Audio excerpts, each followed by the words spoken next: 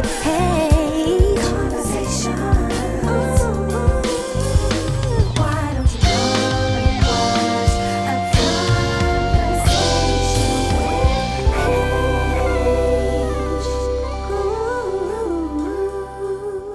Hey. Take two. Do that again. Welcome to Conversation with H. I'm H, as you should already know, and I have an amazing family who I've known for decades. Long Feels time. like it's a long time. Been a while. 4 black millennial siblings that we're going to speak to. So we've got the Stones, we've got Selena Stone, Daniel Stone, Matthew Stone, and Joanna Stone. You get me? Recently engaged.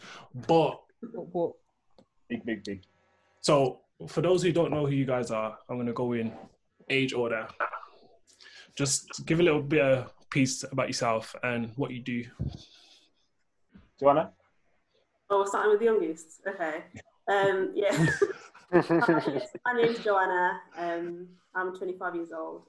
I work as a financial planning and analyst. So I've been working in finance since I was about 18. And yeah, I've been at my current job for about 2 years. And yeah, I think that's all really. Hey everyone, I'm Matt Stone, 29 years old, currently working as a community navigator for the VRU. That's the Violence Reduction Unit, kind of one of the partners with the Police Crime Commissioner in Birmingham. Been working there for around, I think, 5 months. Really good work, and I hope to make a difference continually. Yeah. Is that a word? That's a word, isn't it? It's a good word still. Thank you. I'm Daniel, 31 years old, a project manager at the University of Birmingham, social activist, author. Yeah. Don't forget that one.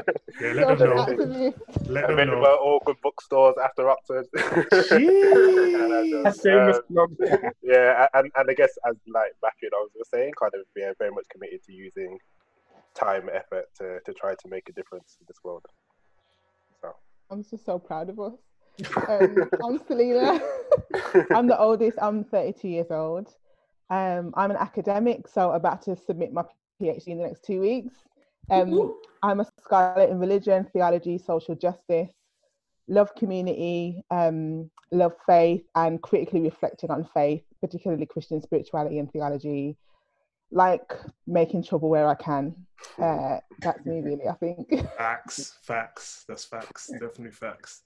So, what was it like growing up in a household with 4 siblings, essentially 7 years apart?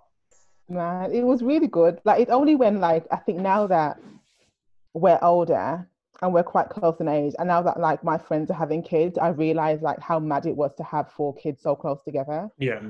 Because it was like me, then next year Daniel, a couple of years later Matt, then Joe, a few years after that, and it's just like, that's a lot of kids. But for us, it was just fun. It was fun. I'm sure, like, for our parents, it was like stress, particularly for Dad. But I feel like for us, it was like we've got friends who are our siblings, and we were really close. So we grew up really close, shared everything. I think our parents had a general philosophy of they're just going to share everything, and we're not going to do for one what we can't do for all of them. So it was like everything was quite fair. We enjoyed like summer holidays, and like our mum was a stay-at-home mum for a lot of our childhood. So I mean, having 4 kids, it's trying to get childcare for 4 kids is mad. So I think they decided it was better for my mum to be at home. So she quit her job when I was born, and they did little bits of like courses and work in between. But we had a lot of fun at home, really, like coming home from school, doing homework. Like, we were all at school at similar times, apart from me and Joe, who always missed each other because of the age gap. Yeah, I was got in. So, like, I was in year 7 when she was in reception at primary school. Then I left sixth form when she started in secondary school. But I think we had like so many moments of just like jokes, and especially summer holidays of like trips to the library, baking in the house, painting, family holidays, just like so many good memories. It was really wonderful. So what would you say is one of you guys' favorite memories growing up? Oh. Loads, isn't it? There's loads. I feel like for me, the favorite has to be when we went to Jamaica. That to me was the favorite. Yeah, that was good. Yeah, that was that- good. Because, you know, we weren't that sort of family that were going 2 holidays a year, skiing, everything. Do you know what I mean? It was like, it was Skiing, quite you know. rare. Do you know what I mean? So when we got the opportunity to go to Jamaica, I remember my mom was so determined to go because my dad was a bit like, it's a lot of money, you know, 4 kids, that's like 6 people. But my mom was so determined, and honestly, it was the best holiday. Like, Oh, you know, being on the beach, meeting like our grandparents who like we hadn't like met before, and you know, seeing family that we hadn't seen, and just getting in touch with our culture was so good. It was just so much that fun. was a big, that was really big. I think like the fact that we didn't have kind of like wealth in terms of monetary wealth, but we had like so much fun. We had like cousins who were similar ages as well, so like Yeah. you know, we could kind of go to their houses, we could have fun. So like Jess, who was on the show a few weeks ago, yeah, man, she was even hyper from day.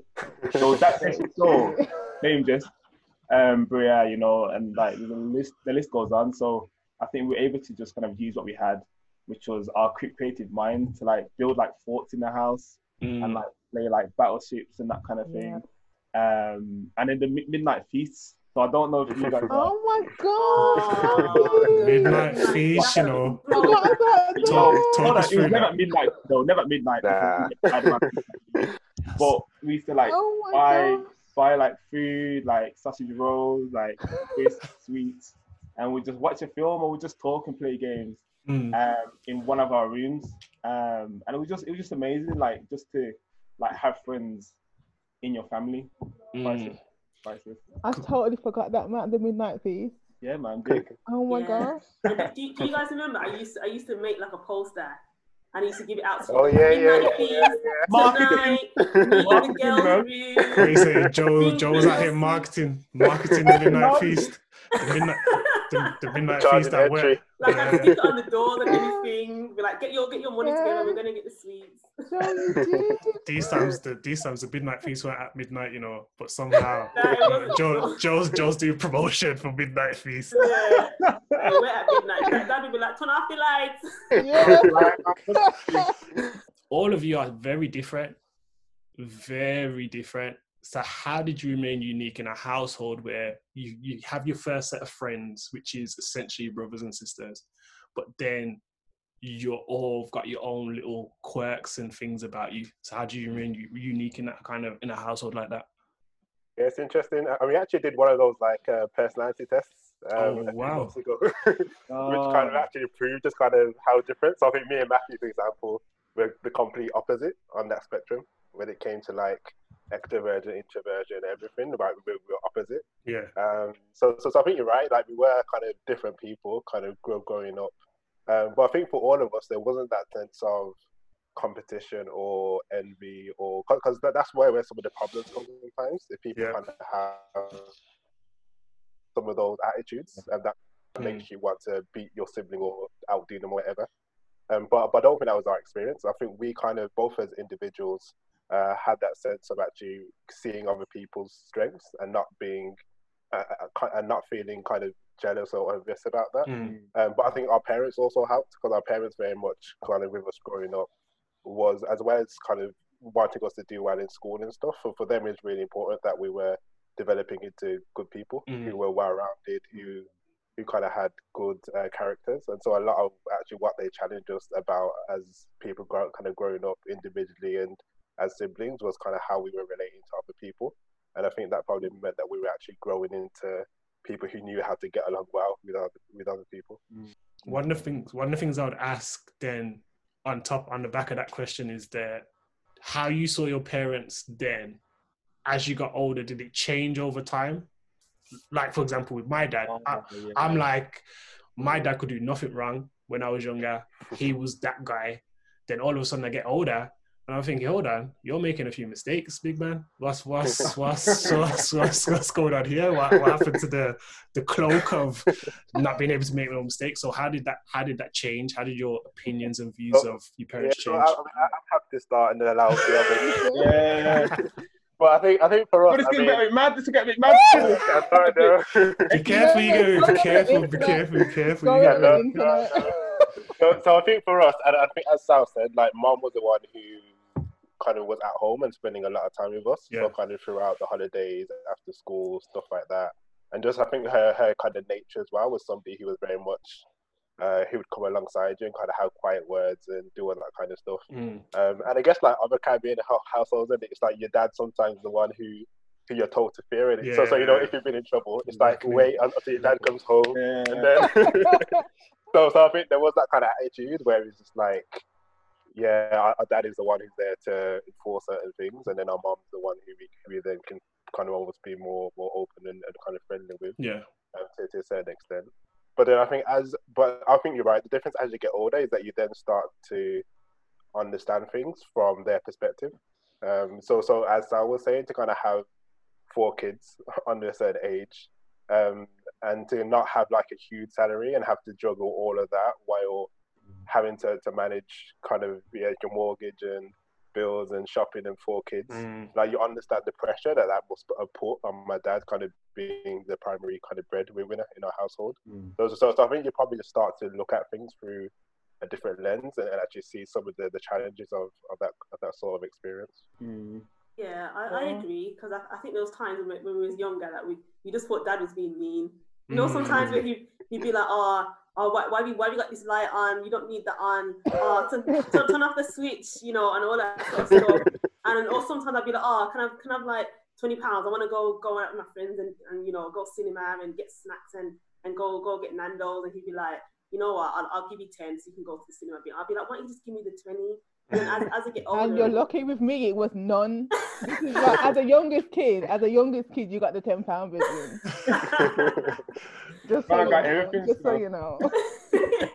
But yeah, like, as I got older, like I realized now that like Danny was saying, you know, dad had to think, okay, how am I gonna make the salary stretch so the whole family has what is needed? Do you know what I mean? So he was doing what was right by us. Do you know what I mean? Well, I think like with mum as well, I feel like I was really lucky, I think, as the oldest girl, to get to really know mum like as a woman and not just as a mum. Like particularly when I was like in my late 20s and we used to talk about like things she wanted to do, and she'd talk about like marriage and family and her own life and really reflect on, you know, the way her life had gone. And she was like so happy with like her life really, and she got to train as a teacher after we all were in school, and she kind of did everything but in a different way around. But it really made me like learn a lot about like women's lives and the choices that they make, and you know, about what it really is that makes you happy as a woman is like a whole range of things that you might like love being a mom and you might love being a wife,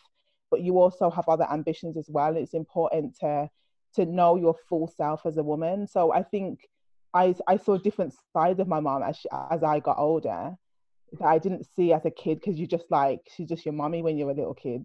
So that was really nice. I was just a little bit, just because I think like my relationship with dad especially was a bit different in terms of the kind of whole school and applying yourself to school. So obviously for these 3, parents' evening was probably a joyous time with a lot of positive feedback and well done, you get XYZ. Mine was more Matt's like his He's distracting people in lesson. Yeah, He's talking all the time. You distracting me, bro. We're in the same lesson sometimes. Don't even try that. Remember English. Okay, stay on track.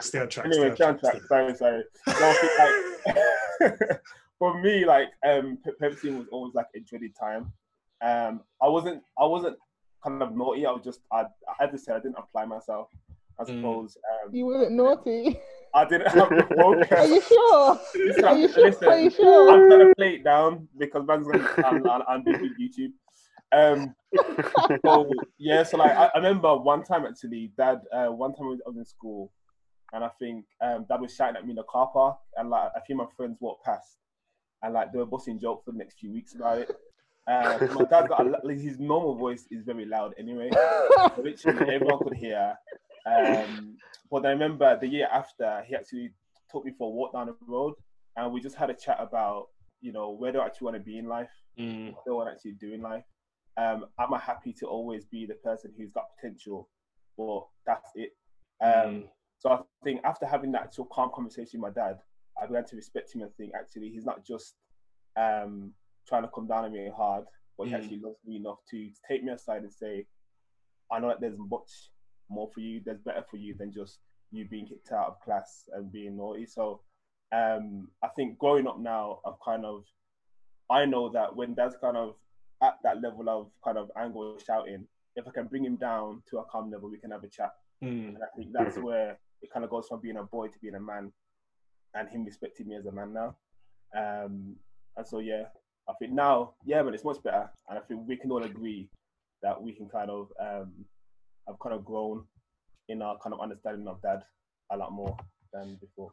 I think as we kind of get older, we understand why our parents did certain things. Obviously, when we're younger, it's not as clear because we don't get the reasoning behind it. So a lot of it's like, I can't give you this, but I can't tell you why I can't give you this because I need to make sure the house is cool, or I need to make sure we've got this, so you can't do the things that you may want to do because I need to do all of these things that need to kind of keep a roof over your head, need to keep, gas, electric, all these kind of things that we didn't even take into consideration because we was out when we were younger, we were out doing whatever. But as we get older, we start to get our own places, we start to pay our own bills, we start to think, I can't go to this party, I can't go this place because on Tuesday I want to eat chicken on Sunday, so I want to spend the £5 on the chicken or the £5 on the liquid drink over there. Let me get the chicken instead. So we fully understand that. Well, not fully, but we get it. We get why they did what they did. Would you change anything about your childhood, though? Yeah, I don't think I would. I don't know. I don't think I would. I feel that, and I always reflect on this. That actually, the stuff that isn't as great in life kind of is as important in building who you are, like in the future, as the stuff that goes well. So I think for me, like the blessings of having these guys as siblings, and because we always talk about kind of having the perfect balance and of 2 boys, 2 girls. So for me, I think the main thing is just kind of feeling blessed, and things weren't always perfect, but I think those things probably contributed to making us who we are today. For sure. Like I don't feel that. I feel like when I talk to my friends or whatever, I feel like I had the best childhood. Like I like genuinely, and I think some of them had had more money than us or had a bigger house than us, but I think like I wouldn't trade my childhood for anyone else's from what I've heard about it, because I think, as Daniel said, like every little bit of it made it made it what it was. Even the things that were challenging, that aren't like isolated, you might think, I would change that, but then you don't know what else that would make different. Yeah, like I was gonna say, like just let people know, like we did have arguments, you know what I mean? Like we fell out. For sure. Of course we did, but I think again, even that now, especially like me and Joanna, always reflect and think we used to I wouldn't say hate, but we didn't. I think he almost did. No. It was almost. Almost. He used to bully me. The boys bullied me. Who bullied you, Sal? Who bullied you? The boys. Oh wow, okay. So we can ask that about this. But one time I fought back and I beat you up my flip-flop, and that's when it ended. That was it. Now we look back at that now and think, now look how close we are, isn't it? Like it's lovely. It's lovely. So like even that we can look back and reflect and think, look how far we've come. Whereas the people who are grown and they're still holding on to the stuff they had years ago and they haven't been able to kind of have that chance to talk, reflect, forgiveness and all that kind of stuff, and they're still in that. So yeah, man, we're lucky because things could be worse. And a large part of that is down to the house that your parents built for you guys in terms of love and those types of things, where you don't feel like if I argue with my sibling today, it's gonna last for a significant part of like years, months, however long. You kind of just like exactly, and especially when there's 6 people in the house, you kind of can't get away from it. It's always this like once you get hit with the flip flop, it's kind of like I still gotta see you at breakfast. You get what I mean? It's like I can't go nowhere. So that's a great thing to tell people, that even though you guys grew up and you're close and those types of things, there were times where you had arguments, there were times where you disagreed. However, you came through it and you're just like, listen, it's us 6, it's us 4 as siblings, but it's us 6 as a family. So like Anna said, like these are your best friends. At the end of the day, these are the people you speak to about practically anything, can it? So I hear that. But you guys grow older and you go into your different careers. So individually, I'm going to start from oldest to youngest. What's your career defining moments so far, and why? I mean, I think probably one of the big moments for me was taking the job that I have now, because so I was previously working as a community organizer, and then I was approached to apply for this job teaching theology when I was doing my PhD in theology. And I feel like it was a big moment for me because of the whole, I didn't think I had what it took to do the job. And although they had asked me to apply for it, which was an indication that they wanted me to have the job, I think I was still feeling like, am I really qualified for this? It was a big jump into a different kind of work altogether. And it was like, it was a big risk. It was either going to go really well and I was going to rise to the challenge, or I was going to flop and have to go back to my old job. And I think like in that moment, it was like that feeling I had inside of God speaking to me, and a mixture of my intuition as well. I think just being like in life, you have to take the risks. You have to take like go for it. Like, what's the worst that can happen? And sometimes when you're like thinking, oh, do I have what it takes? Do I not have what it takes? Like, just go for it and see how it works out. And I think it was a big thing for me because I think confidence and imposter syndrome has been a thing that I think I've dealt with. I know we'll talk about that probably. Yeah, we're coming on to that. Just you're cooking. Yeah. But it was a big thing for me to take the risk, and it's definitely paid off. But it was like a defining moment for me, I think. Okay. Yeah, so I'll say my kind of career defining moments have always been kind of knowing when to move. So there have always been situations, I think, in all the places I've worked, where I've kind of got to a situation where either I'm not being challenged, or the work I'm doing, or I'm not maybe getting the recognition for some of the work I'm doing, or I'm just in a situation where I'm just not enjoying it. And we're conscious that actually a lot of people might not have that ability to be like, oh, I want to change my working days or change my role or look for other things. But actually, it kind of felt like I was able to do that. So in one of my workplaces, for me, that looked like going. So I moved from going full time to working for them kind of 3 days and working somewhere else for 2 days, just so I could change up my week and get new skills elsewhere.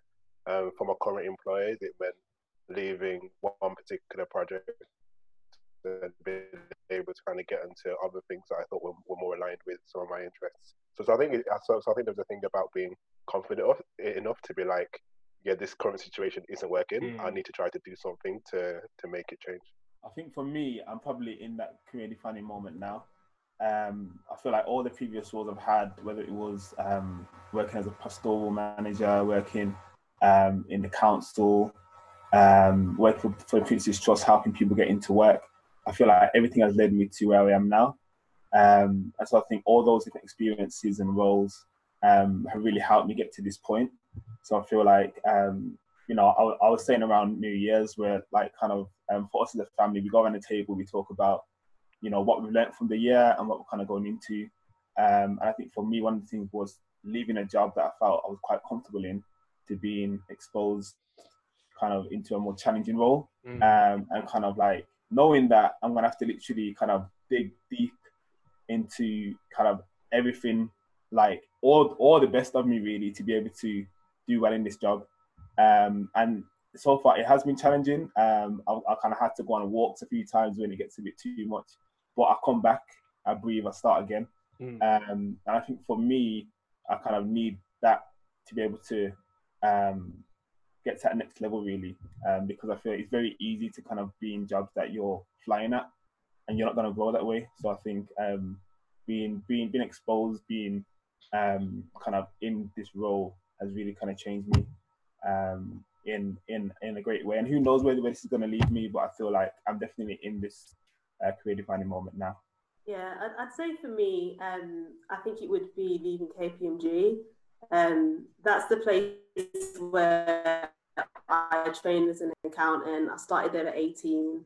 I had over 5 years there of working, studying, etc. And I did get really used to it. And I felt like this is somewhere where I could just keep going, you know, kind of go through the motions, work my way up if I want to. But deep down, I knew that like I wasn't really enjoying the work. I wasn't really enjoying doing audit work. But there was still that thing of, should I just stay and do what's easy? But in the end, I decided no, like, you know, if you have one life and, you know, in your career, you have to go the way that you're led to in terms of what you actually want to do in your career. So I decided to just take the leap, and I had no idea what my next job was going to be like. Do you know what I mean? I was looking for roles thinking, I don't even know, like, what if I prefer audit more? But I just knew that I wasn't enjoying that. So I decided to take the leap and start a completely different job, still in finance, but completely different to audit. And I can definitely say it was a good choice, because I feel like I'm learning so many more new skills that is really going to help me propel my career even further. So yes, I would say. That's the word, Joanna. That's the word. Took the leap still. She took the leap. The leap.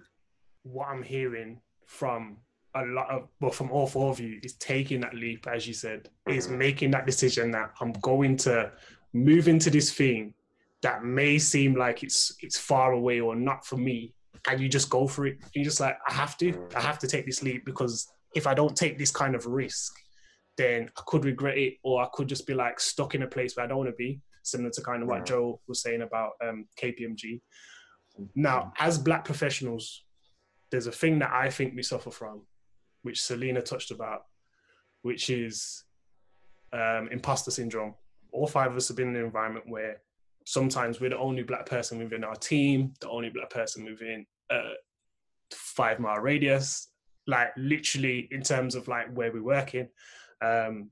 So we do take on this imposter syndrome. How have you guys dealt with that? And how have you tried to, or still overcome that? I mean, for me, I feel like my imposter syndrome was very extreme, because I literally, at the age of 17, I'd spent my whole life in Birmingham, practically in Handsworth, let's be real. Like, I didn't even take trains out to go anywhere. There was no need. Everything that I knew was here. And then at the age of 17, I decided to apply to KPMG in London, of all places, which I hadn't even been to. But I just felt led to do that. And I literally, at 17, I interviewed for it. I got it, which I couldn't believe. And next thing, I was off to London. And literally, it was 2 months from like leaving school to then going down for my induction. It was from June to August. It was 2 months. That's crazy. And literally, I stepped into London, and I just remember going up these massive escalators into Canary Wharf, all these massive high-rise buildings. I was just looking around me like, am I really here? Like, is this where I'm actually going to work? And when I walked into that building, I can tell you, I just felt like I don't belong here. I felt like, have I made a mistake? Can I do this? But there was that quiet voice that God, you know, when you just feel the Holy Spirit saying to you, you're exactly where you're supposed to be. Like, you're exactly where you're supposed to be. And I just went into that building, and to be honest, I still found it very difficult. I still had that feeling of not only being like young, I was 18 when I started. On top of that, being working class as well, because a lot of the other people who were on my course, even though they were my age, a lot of them went to private school. They were used to these kind of environments. They'd even been to KPMG before for visits and things like that. Do you know what I mean? This was completely new to me. So it was very difficult. You know, a lot of the time, sometimes I felt like even if I had something to say at work, I'd second guess myself a lot and think that, no, I probably don't have this right. If they haven't said it, then I can't be right. Let me keep quiet. And I think that it took a long time. If I'm honest with you, I'm not 100% over that. But what I can say is that I think over time, recognizing that I am good at my job, I am getting through these exams, I am as capable as anybody else in this job and on this course. And if I have an opinion, I need to speak up and give that opinion. And I think sometimes it takes that. And sometimes it takes prayer as well, you know, and God will speak to you as well and really reaffirm you. But yeah, it is something that I still struggle with sometimes, I must admit. It's really good, Joe. I agree. Like, I think I feel like imposter syndrome was first spoken about in regards to women in the workplace because I've been in male environments, and it's definitely true, I think, on a race level. So I think as a woman who's black and also from like a working class background, you've got like three levels of like imposter syndrome to overcome when you're working in environments that are mainly dominated by white men who are middle class. And I think I've always worked in spaces where that's been the case, where I've been one of the only or one of the few black people, one of the only or few black women, and definitely probably on a working class basis as well. But I think Joe is really right. Like I think learning to speak to yourself, like I practice self-talk regularly because I also am not over it. And when I'm having a thought of I'm not going to bother saying that, now I will say your voice is very, very important, especially when there's only one or two of you in the room. Like your voice carries, the voices of all the other women and men who look like you in the room when you speak.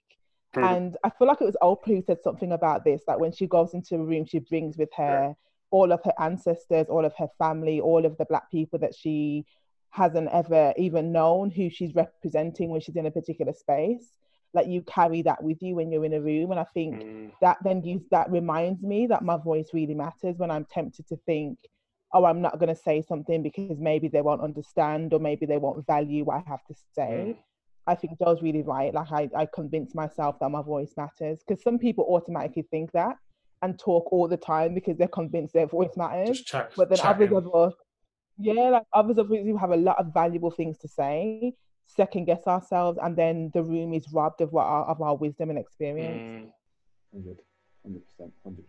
Yeah, I think like even for me, who's kind of in an environment where I'm working in that environment of kind of crime reduction, and I'm from Handsworth, and like even when that young man died on Thursday afternoon, I do believe, like I was doing work around it, but I hadn't even kind of deep like, yo, this is my neighborhood, and it's like I've got my professional hat on, and people are kind of wanting to kind of talk work speak, but I'm like, have you even considered how this is affecting me as a black man from here? This is a young black man, 15 years old. Like he's not going to take another breath. And I'm like, I then need to kind of take a step back and think. I need to share my opinions from Matt Stone, not Matt Stone, the community navigator of the VRU. And so at times you kind of do need to kind of, as the girls have said, to allow your voice to be heard, because in some situations it's even more important than those who can't relate or who can't speak on something because they've not experienced it. So yeah. Dan, you got anything to add to that? Yeah, I think just to kind of agree with what people have said, and I think probably like Joe, I think my journey pretty much began at a similar age in terms of being 18 and going off to uni, and that kind of being a different experience from like a kind of culture perspective in particular. But I think my experience has probably been, in terms of getting through it, has been what Sal reflected on in terms of you actually just reflecting and getting used to having your voice in those environments. So I think one of the tools that really helped me was coaching. So actually I had a coach who was helping me to think through some of those challenges in terms of why I was just unable to kind of be myself in some of those environments. And so then reflecting on my thought processes going into, because I think I particularly had challenges around kind of meetings where you'd kind of be in a room full of people who are mainly kind of like older, middle class white. And then for me to then begin to speak in that environment, I'd second guess myself, or just wasn't as clear or as confident as I knew I could be. So then I did some reflection as to why I was feeling that way, and really began to understand some of those things around some of those fears and second guessing thoughts stopping me from speaking. But then once I did prepare and speak, actually it became easier, and those fears that really had no basis then began to disappear, and I then became more confident doing it. So I think it just is a case of really making yourself do it until it becomes comfortable. I think one of the things that we have to remember as well when we're in these places and we do feel that imposter syndrome is that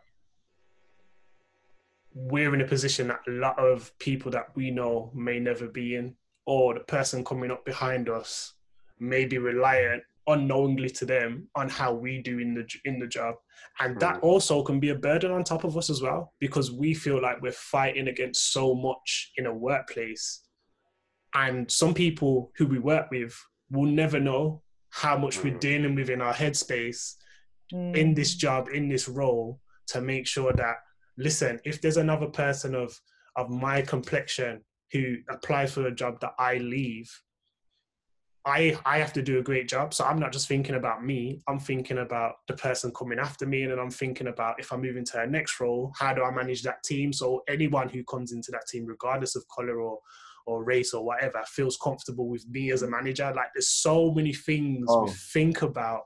On top of the work. On top of making sure that we complete everything to an excellent level. You guys kind of gave some tips in how to kind of overcome it. But if you used to give one tip, each of you, to how to combat imposter syndrome, what would it be? Just one tip. So I think my tip has been preparation. So kind of prepare as much as you can until it starts to feel natural. Yeah, I think my tip, I don't know where I heard this, but I started practicing this, is speaking first. So if, like, I was in a talk once with this really well-known academic, and it was like question and answer time. And I thought, before I let my brain catch up with me and tell me that my question is going to be stupid or my comment's not going to be like important, let me put on my hand now. And then, you know, and the moderator saw my hand and wrote my name down to kind of say he would ask me next. And it was like to kind of trick myself out of giving myself time to talk myself out of it. So just go for it before your brain has a chance to catch up. But obviously also say something good, prepare, like Daniel said. But do you know how quick we are to kind of, before you go, Matt, you know how quick we are to talk ourselves out of these questions where we're already in a position which we're already qualified for?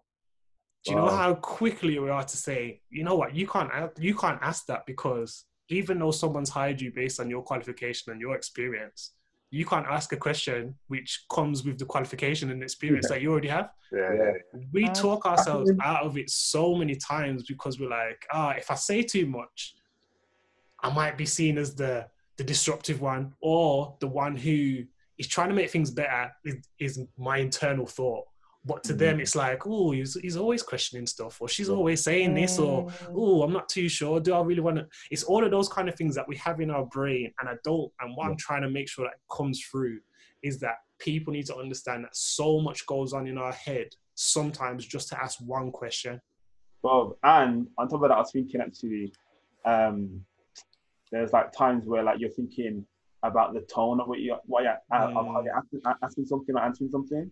And it's like, I don't want to come across as too aggressive, or, you know, I don't want to come across as if I'm causing trouble. So when I ask a question, my voice is high, and it's like, I'm smiling. You know, in my head, I'm angry. I'm a happy black man. Don't worry. You know what I mean? We laugh, it's true. It's mad. So like, I think like one of my tips would be, if it's possible, to have some kind of mentor who is in a position that you want to be in like 5 years, 10 years, and almost try and learn kind of tips from them. So similar to what Daniel was saying about he had a coach, I would love to kind of have a coach, someone who is at a position that I want to be in, and be like, yo, I've got this meeting, or I'm doing this, and I'm just not really sure if I'm the right person for it. And that person can affirm and kind of almost give you the confidence to go on and do that. But I feel like sometimes we don't have, if our parents haven't been in positions like we are in, or they don't understand what it is to kind of maybe have the same pressures, then maybe our parents or those around us probably aren't the people that we can go to. But if you can find that person, whether they're of the same race or not, preferably if they know your background and understand you as a person, that probably is better. But if you can find someone like that, I would definitely say to invest in that, because the rewards will be great. Yeah, I would agree with that as well, especially because I think that in the fields that we're in, we don't see a lot of people that look like us in senior positions to look up to. And I think that even adds to the imposter syndrome, that feeling of, okay, there's no one else here that looks like me that's in a senior position. So can I get that promotion? You know, should I speak up about this thing? And it's funny because I feel a lot of the time at work, I've noticed there's some people that are the ones that speak up the most. and they don't even have like the No qualifications. substance to what they're Yeah. saying. Yeah, but sometimes it's the way that they speak, especially sometimes some middle class people, you know, the private school people, and the way they talk, they sound like they know what they're talking about. Until after the meeting, you're thinking, "But that don't make sense." You know what I mean? But you and I will actually have thought something through logically. We put our experience and our qualifications into the way that we're thinking about it, but then we'll still hold back. But I do think that one tip that I would give is it's kind of like what Selena was saying about reaffirming yourself and saying to yourself, okay, you know what, I have these qualifications. I've interviewed for this job. I went through 3 interview processes and I got this job, and I'm qualified to speak up, and I deserve to be here. So yeah, just really reaffirming yourself in that way. Yeah, I think that's great what you guys have said, and I know people will be inspired by that in terms of like dealing with it, especially in this time that we're in now, where it's much harder for people to maintain and stay in jobs, and people are on Zoom calls with do-rag and everything like that and feeling like they can't really show their face. It's little things like that where they're just like, I can't, do you know what I mean? It's little things, so I think that's good. So you guys grow old. We were laughing about that. Was you? We were laughing about like, as Black women, if you're not prepared to show yourself on Zoom, that white women don't understand. Yeah. Like you can't just take a pony and shake your hair and go on the Zoom call. Nah. If they suddenly say, "Oh, the camera's on," you have to like take out your plaits, Everything, you know, just... do the whole thing. And If the wig's not laid and they're saying, Yeah, man, just... Joanna, do you mind just putting on your camera, please? Just And you with your presentation if you don't get the baby hairs flowing out of the right eyes, it's a mess. It's a mess. It's ridiculous. It's actually ridiculous. But it's all those kind of things where it's like, then you feel like the whole imposter syndrome thing. It all adds up. It all has little elements to it that sometimes even moving outside of the office, it still affects us. So I think it's definitely good that we're able to speak on that. As you guys have now got older, the sad passing of your mother happened. It's up to you how much detail you want to go into. So that's why I'm kind of leaving it as open as possible. I'm not adding any kind of things on top, but explain the kind of feelings before and then feelings going through that grief, essentially. I mean, yeah, I think anywhere you experience loss, it's going to be tough. I mean, even like last week, I was speaking to one of my friends whose mom passed away, just like unexpectedly, and it was just like she had no underlying health issues, it wasn't COVID related, and she passed. And so there's a hurt of that. I mean, our experience was that our mom had cancer, so it's a kind of long-term illness, which kind of took place over a number of years. And so that's kind of is a very different type of loss, but in many ways it was just so difficult to kind of see someone who you loved just kind of have to go through that pain, really, that physical pain and the emotional pain and strain associated with it, and so that was hard to kind of see just the effect that cancer had, especially on her physical body. But I always say that one amazing thing about my mom in particular was just how selfless she remained through like that whole period, where sometimes for people who are kind of suffering in that way, like everything becomes about them and they might lash out in different ways, whereas for her, she was just cared so much about everyone else and how everyone else was doing. Like even in the hospital, she was kind of always talking about other people who were in the hospital and nurses, and just an incredible woman, just in terms of just her heart, really. So I think as a family, it was hard kind of going through that period of actually just seeing her, kind of deteriorate in different ways, and then that kind of moment comes, and I think for all of us, it was like, even though we saw the signs, it was still unexpected, where we're speaking to doctors, and they were kind of saying, you know, we might still have months, if not over a year or whatever. And then I remember I was at home with Matthew and my dad, and we kind of got a phone call from the hospital telling us to kind of go there as soon as possible. So we got there, and then it's just that it's just that kind of, it just hits you, just the reality of it, really. And then the strangest thing after then is, after having somebody who's been such a huge part of your life, who you've done everything with, for there just to be a cut in the relationship, and you can't continue conversations or share anything further about your life, and for that just to be that hard cut and just that's it and the person's gone.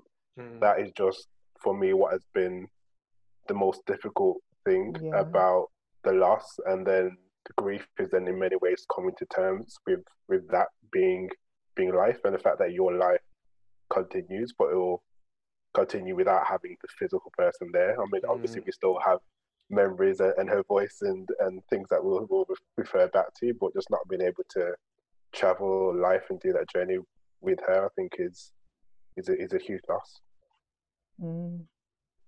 That's it. Like, I think for me, it was that shock to the system of mom's gone now and that's it. And you're like for me, my brain could not get my head around the idea that mom was gone.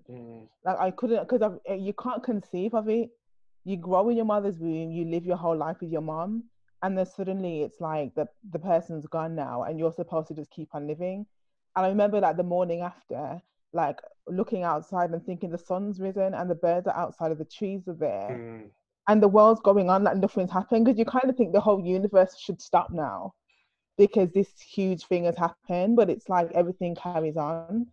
But I think like for me, I had been seeing a therapist in London when me and Joe were living in London at the time. And I'd been seeing a therapist from the January just to come to terms with mom being so ill, because it was just a heartbreaking, as Daniel said, to see somebody who you love on and off chemotherapy for 5 years. Like, we were lucky that me and Joe went to Paris with mom on a girls' trip, like when she could get on the train, and that was like a memory we'll always have. But I think to see somebody you love suffering like that, and to be trying your best to care for them, but you can't stop it, you know, you have to come to terms with what's happening. And I was in therapy, just working through all of the emotions of that. So when mom passed, I had that to rely on, because I felt like the ground had just completely been ripped out from under me when mom passed. And I'd been coming to terms with it from before, which was really helpful. I'd accepted that mom was going to die before she died. I'd accepted that, because I mentally had to start to come to terms with that so that I wouldn't be like just lose my mind when it actually happened. And that really helped me. Although for some people they were like, I think almost fighting the idea that was what was going to happen. But for me, it was helpful to accept it. And then just to like begin to process the feelings with my therapist. I had one of my best friends who had lost her dad a couple of years before. So she was just amazing for walking me through the feelings of that. And just like crying when you need to cry. I mean, the amount of tears I've shed on trains, on tubes, like in London, going to work on a Monday, crying my eyes out on the way to work, having to teach a class, holding it down, going to the toilet at lunchtime, crying my eyes out again. But for me, I needed to be working to not be consumed by the grief and by everything, because I think I know myself, I think I would have entered a very dark place if I hadn't have had a work that was meaningful for me to get back to, and my friends. So I think for me, being the youngest, I think I was about 17 when mom was first diagnosed, and I think that I kind of had told myself that she'd be fine. Like I kind of saw it like, okay, people have cancer, and then they can go through chemotherapy, that makes them get better, and then, you know, things just got coming back to normal. I didn't really accept at that point that this could happen. And I don't think that my parents really wanted to tell me the truth that this type of cancer that she had, it meant that eventually she would die. And I think that when I came to that realization later on, when things started to get worse, it just absolutely crushed me. And I think that, but I think from that point, similar to Selena, I didn't go to therapy, but I started to like sort of play around in my head her dying and how that would be and how I would sort of cope in my mind. And I sort of did that as a coping mechanism to help me for when it actually happened.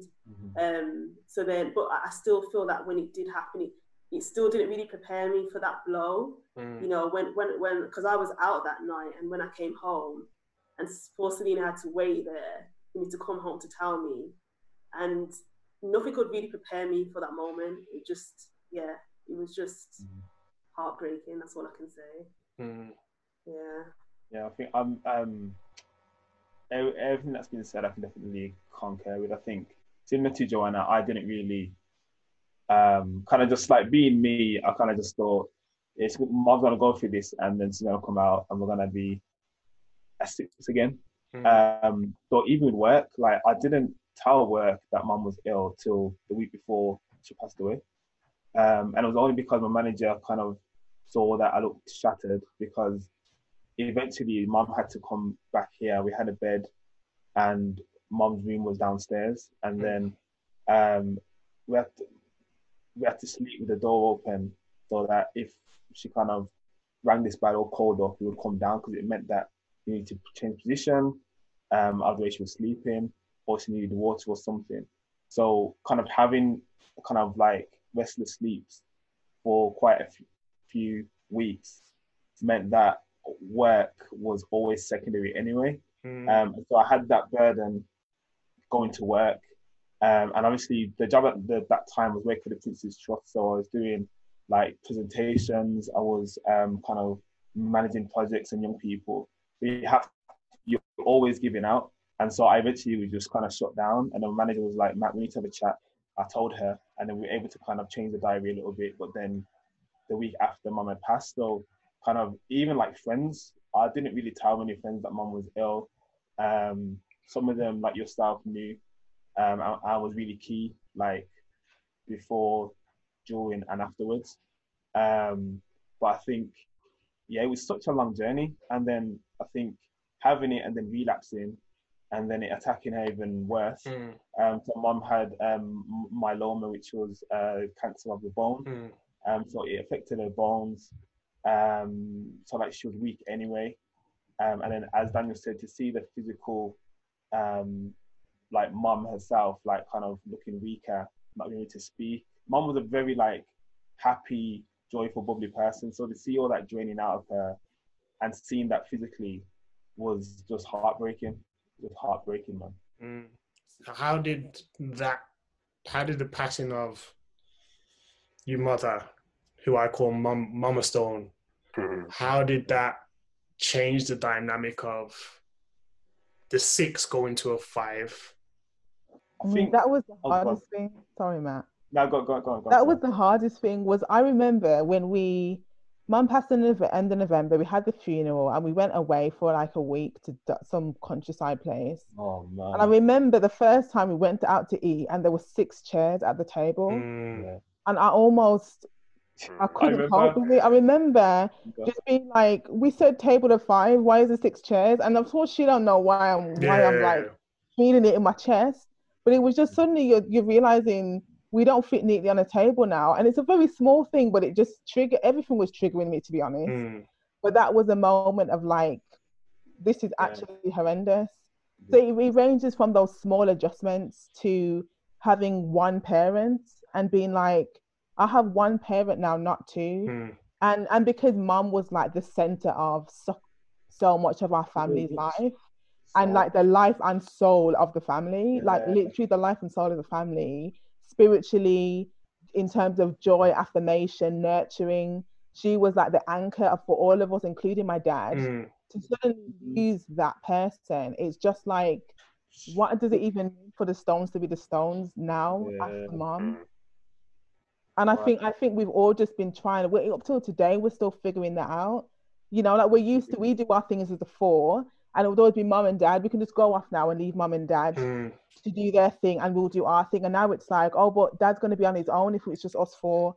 So it's like having to think about all those little things. It's a whole different thought process. It's a whole different thing. Yeah, man. Someone else speak. Go on. I'm gonna burst into tears. So okay. Do you want me to? Shall I move on to the next question? Shall I do that? Yeah, I think Sal said it still. Okay. I feel proud of myself. I'm doing well. No, I'm so proud. You know what? This is like process. I feel like the 3rd year anniversary happened. I feel like I was a different person.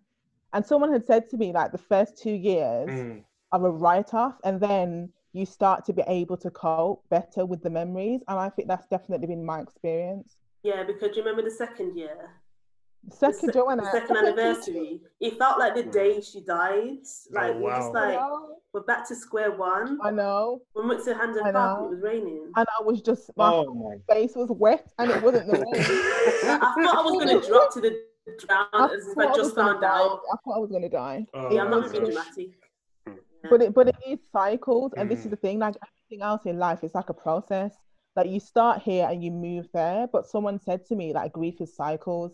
You kind of go around in a circle, and you think you've processed it now, but you actually go around, and each time, like you are healing slowly, but you can't always notice it. Yeah, and I think you know what, like what really stands out for me is just how significant mum is in terms of the thoughts, the decisions that I make. Yeah. Like, what would mum do in this situation? Like, mum would be gracious, mum would be loving, she would be patient, you know, those things. Yeah. Kind of like, I always keep it in mind. Like, if I want to snap someone's head off, what would mum do? Like, how would mum deal with this person in this situation? And it just keeps me grounded. So even though mum's not here physically, spirit, like her life and what she has been to us still lives on. It still lives on. And mum would be so proud just to know, like, everything that we're doing and the fact that we've not gone off the rails, that we're doing what we're doing, that we're giving back. Because mum was all about service. Everything mum did was about service. So how was your faith impacted by the passing of your mother? Oi. Is niggas. Yeah, can you gotta kick off? Yeah. I'll kick off. I'll kick off. So, Jesus, who? okay. Hold on, before you go. The reason why I asked this question is because people have lost, that I know, have lost their parents before, and their faith just kicks into overdrive. That's some people. But then you've got some people who are just like, why are me and God even? You understand? So that's why I asked this question. So good question. Carry on, story. Yeah. So yeah, I think for me, I'm gonna keep this brief because when I thought about this, I was like, this could go off in so many different avenues, angles. So I think for me, like leading up to mum's passing anyway, I think like the carrying of mum was the main thing. So even Sundays, church wasn't a priority. It was okay. What time can I go see mum? If it's a Sunday. If mum's at home, like we're caring for mum, so we can't be going to church. So and then because I wasn't communicating how things were going with people, like in terms of, you know, me being accountable, none of that was happening. I was just trying to survive. I was trying to survive. So you know, devotion time weren't really happening. I was praying, of course I was praying because my mum's ill. That was happening. And then I think leading up to it as well, I think what didn't help was, okay, so God's cool, you know. Me and Jesus. God's cool, you know. God's cool. You know? Me and Jesus are blessed, yeah. But what it is, when so-called God's people start to talk, I didn't separate those people with God. I kind of put them both together. Okay, yeah. So those people's opinions and what they thought, you put that on God.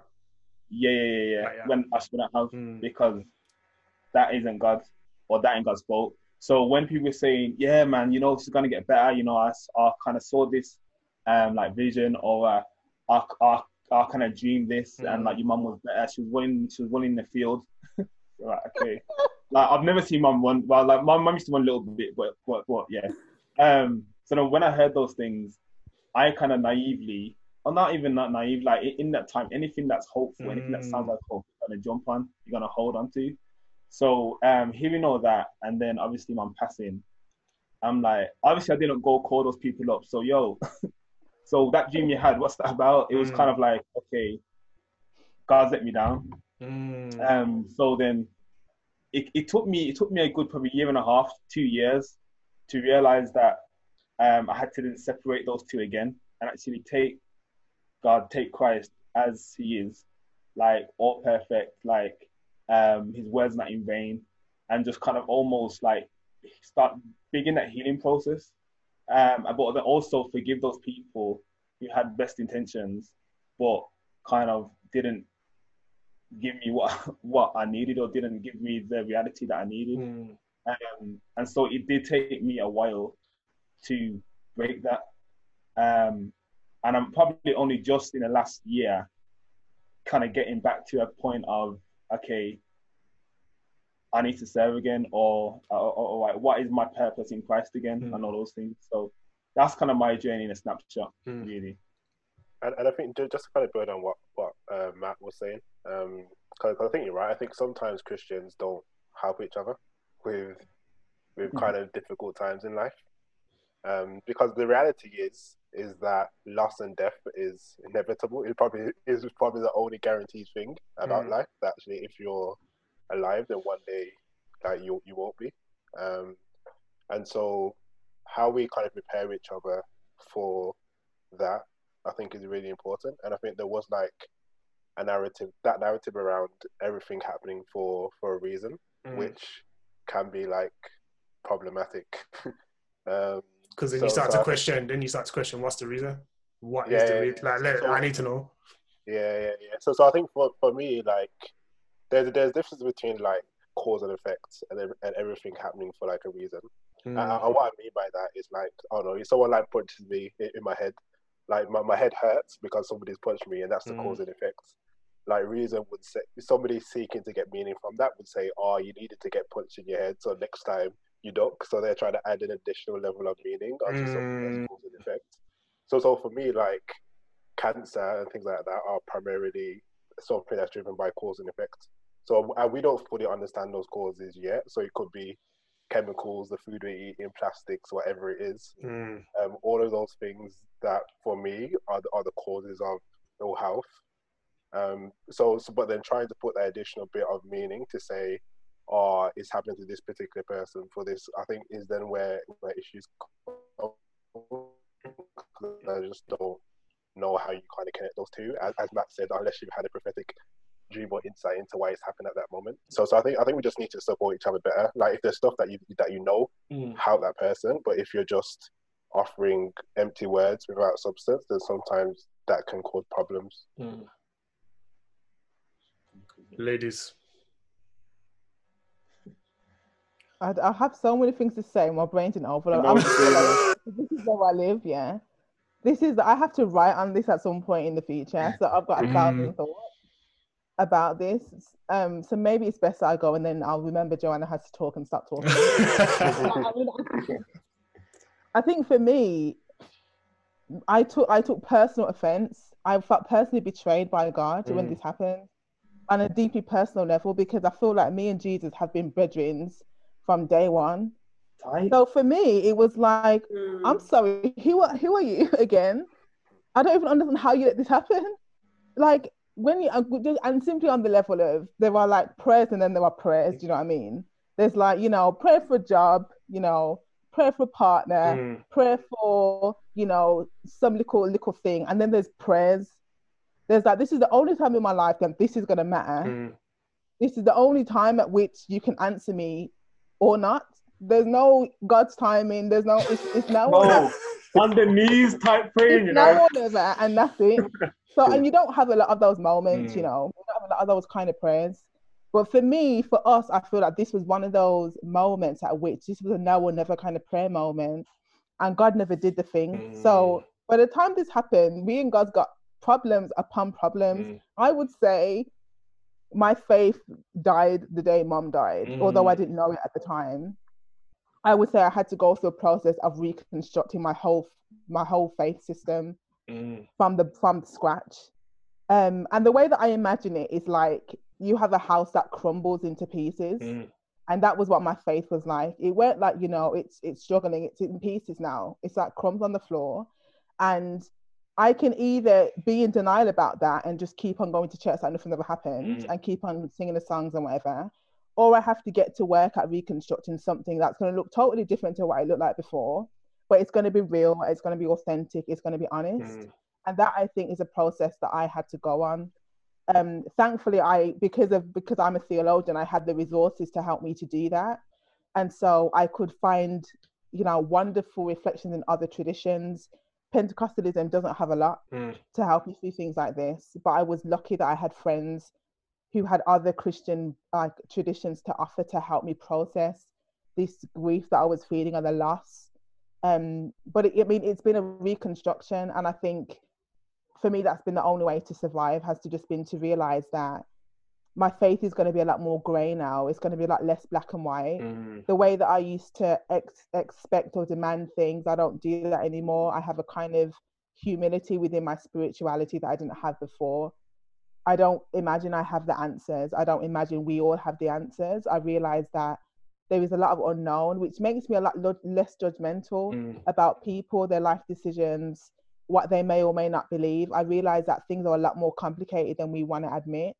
And our desire to have neat answers often leads us to cling to things that are not actually that secure when real life actually hits. Yeah, I agree. I think that a lot of the times we read the Bible through a human lens, obviously, of, okay, this is what I want my life to be like. This is what I think the scripture is saying, and we read it in a way of, wanting our family to be well, wanting to have, wealth, just wanting everything to go so perfectly. And sometimes I think we can read the scriptures in a way that isn't how it was written. So we can just read it and think, okay, everything we ask God for, He's just going to give it us. If someone's not well, He's going to heal them, etc. But in reality, like in this life, people do get ill, people do die. But I must admit that growing up in a house, a Christian home, and going to church every week, etc., and having a strong faith, it did sort of make me think that, okay, although Mom's ill, she'll be fine. We just need to pray. We just need to intercede. And so when she did die, I feel like it just hit me so hard. I felt like God let me down. I feel like God let my mom down, because at some points my mom was even like saying, I don't want to take the medication anymore. I want to leave it up to God. Like that's how strong my mom's faith was. And so when she did die, it crushed me. It made me feel like, is God real? Is this all been a lie? But similar to what Selena said, I think it took me taking a step back and saying, okay, everything that I've learned growing up in church, I'm just going to forget it. And I'm just going to start again from scratch and read the Bible how I believe God wanted it to be read, rather than what I want it to mean, if that makes sense. So yeah. So what advice would you give to someone who's experienced a similar type of loss and grief? How would you, what's one piece of advice would you each give for them and how to deal with the grief and the process? I would say however you deal with it is how you deal with it. I would say for us, it was new. So no one can tell us, oh, you're not doing that right, or you should think about this, or because we're in it, like for the first time. There's no practice. It's like it happened, and the next day is coming, and the day after that's coming. I would say for those who like to write in your journal, write about your feelings. I would say just give yourself time. I would say if you're more of a person who likes to kind of share, talk to people, make sure that people, if they're available, can speak to you. If you're more of a kind of more introverted, quiet person who just wants to have you on time, go for walks, have you on time. But each person processes things at a different rate at different times. But I would say, I'll just say take your time and do everything in your pace. Dan?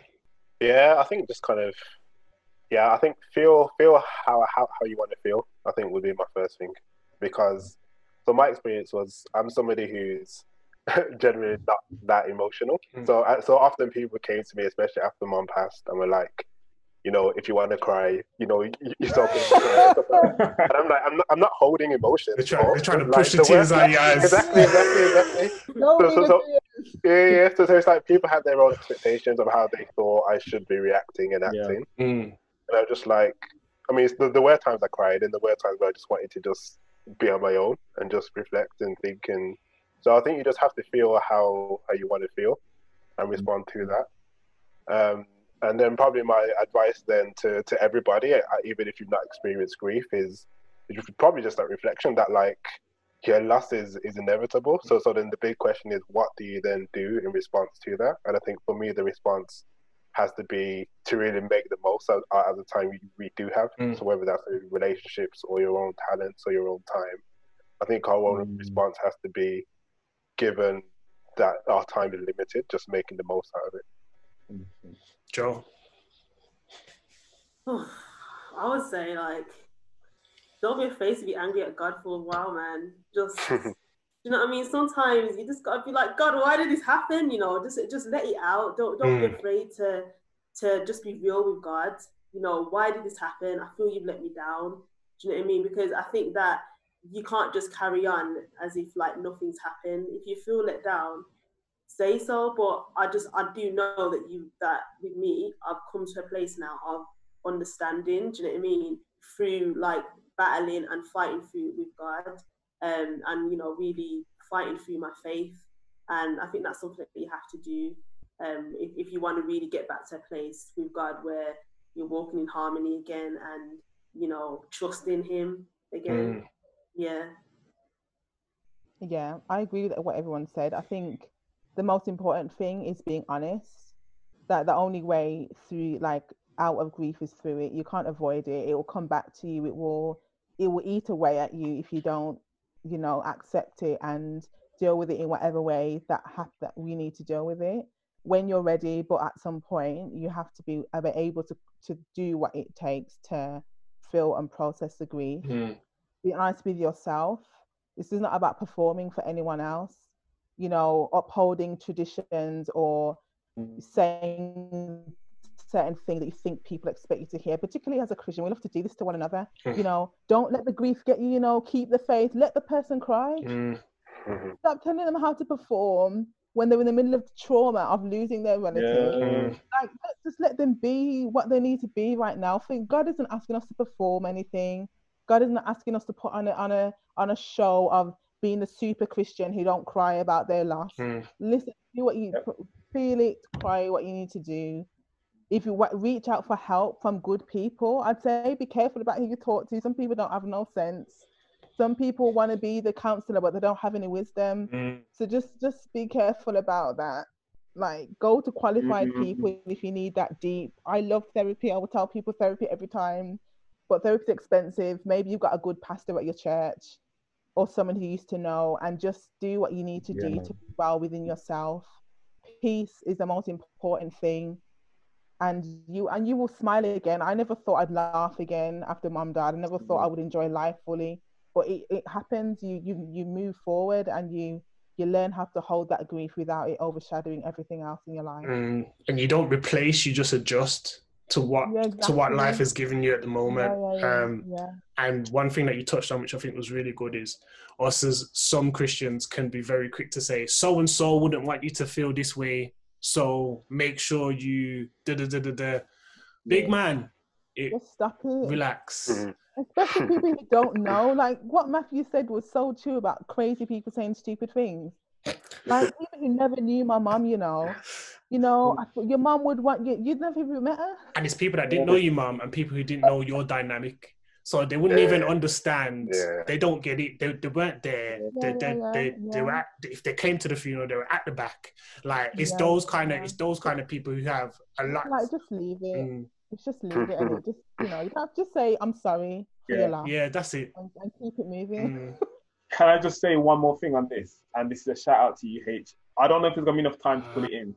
Please. But Hayden, for those of you who know, when my mum passed away, on the night, I think I called Hayden or I messaged you, and I was like, "Yo, just let you know, Mum died." And the way that I said it, it was like it was just the most minor thing. And he was like, "Where are you? I'm coming." I was like, "Don't worry, man, it's fine." Like, he was like, "Where are you? I'm coming." And Hayden came to the hospital. I don't know what time it was, but it wasn't early. It was 1 o'clock. It was 1 o'clock. Hayden came, and he was just a rock. Like, he didn't say nothing mad. He didn't like make people know that he was there. He was just kind of there in the corner. But just H being there, it just offered a little bit of support. And it wasn't like we were kind of going back and forth catching up about stuff. He was just there. He was there. He came again when we had people coming over. He came again, and I think Selena said it. She was like, he just knows what to do. He's not trying to get attention. He's just there, and he's consistent. Yeah. Then at the funeral, I remember when I brought down the funeral, and I was just standing there, just bawling, and H came up and he just gave me a hug. He didn't say anything. He just gave me a hug. So And I'm that's like, what you need, you don't man. even have to talk. Just be present. Yeah, Be present. there. You know what I mean? And Yeah. just love. That's it. Yeah, We man. had people surprise us in the best way. I had friends come to the funeral and I thought, I know you work a corporate job and you must have lied to somebody. I had that as well. Like, Yeah. I know that they never let you come out for my mom's funeral, but they did what they had to do to be there, and it just would never be forgotten Mm. because it was just what we just felt so supported. We really Yeah. have. It is so key when you have people who just do what is the right thing at the right time. My last question, with where you're at in Oh. life right now, what advice would you give to yourself? Oh, I think I would say to myself, that you should trust yourself, Selena, because you make really good decisions. You make good decisions in your personal life, in your professional life, but sometimes you get anxious or worried or second guess yourself about the decisions you're thinking of making. But you should step confidently because you've got wisdom and you know what you're doing. Yeah, I think my answer would probably be similar. I mean, I know that probably a lot of people have found the past year really difficult in terms of COVID. I think for me, as somebody who kind of likes my own kind of space, it's been nice kind of having time to just spend time, kind of more time, just reflecting, reading, getting to know myself even more. So I think for me, I think my advice would be to just kind of throughout life, just continue on that path of righteousness in terms of just my thinking and the position on my heart, because there's so much that can kind of make us deprioritize things that we know to be right or know to be true. But I think I'd want to just tell myself to just kind of keep going on that path and to just keep trusting my heart and my mind. Yeah, I would say a few things. I would say you're where you're meant to be right now. I would say you're better than you think you are. And I would say something that me and you love to say, H, which is enjoy the journey and enjoy the process. yeah, I think I would say don't be afraid to take risks. Like, I feel like there's been times in my life that I have taken risks and they've always paid off, especially when I pray about it as well. Do you know what I mean? I think that's also key. You know, sometimes I can sort of just rely on the fact that, okay, I've got this qualification, I've got this job, I'm set up, now I need to think, okay, what exactly do I need to do next to get here? But sometimes it's like, take a step back and actually pray, God, where do you see me going next? You know, what do you have in store for me? And yeah, just making sure God's at the center as well. Guys, thank you. Oh, thank So- you. Thank you. This was fun. I appreciate you guys, and you already know this. The levels is so high, individually and as a collective. Shout out to Papa Stone as well. But just in case he does watch this, I have to let him know that, you know, shout out. But yeah, thank you guys. Thank you to Selena. Thank you to Dan. Thank you to Matthew. Thank you to Joanna. This has been Conversation with H, speaking to the amazing Stones. Make sure you go get Dan's book. Make sure you follow Siwagwan, follow Selena on Twitter and all them kind of things. Joe, engaged in that. Matthew, do your thing. But yeah, make sure you check them out. They have more content for you coming very, very soon.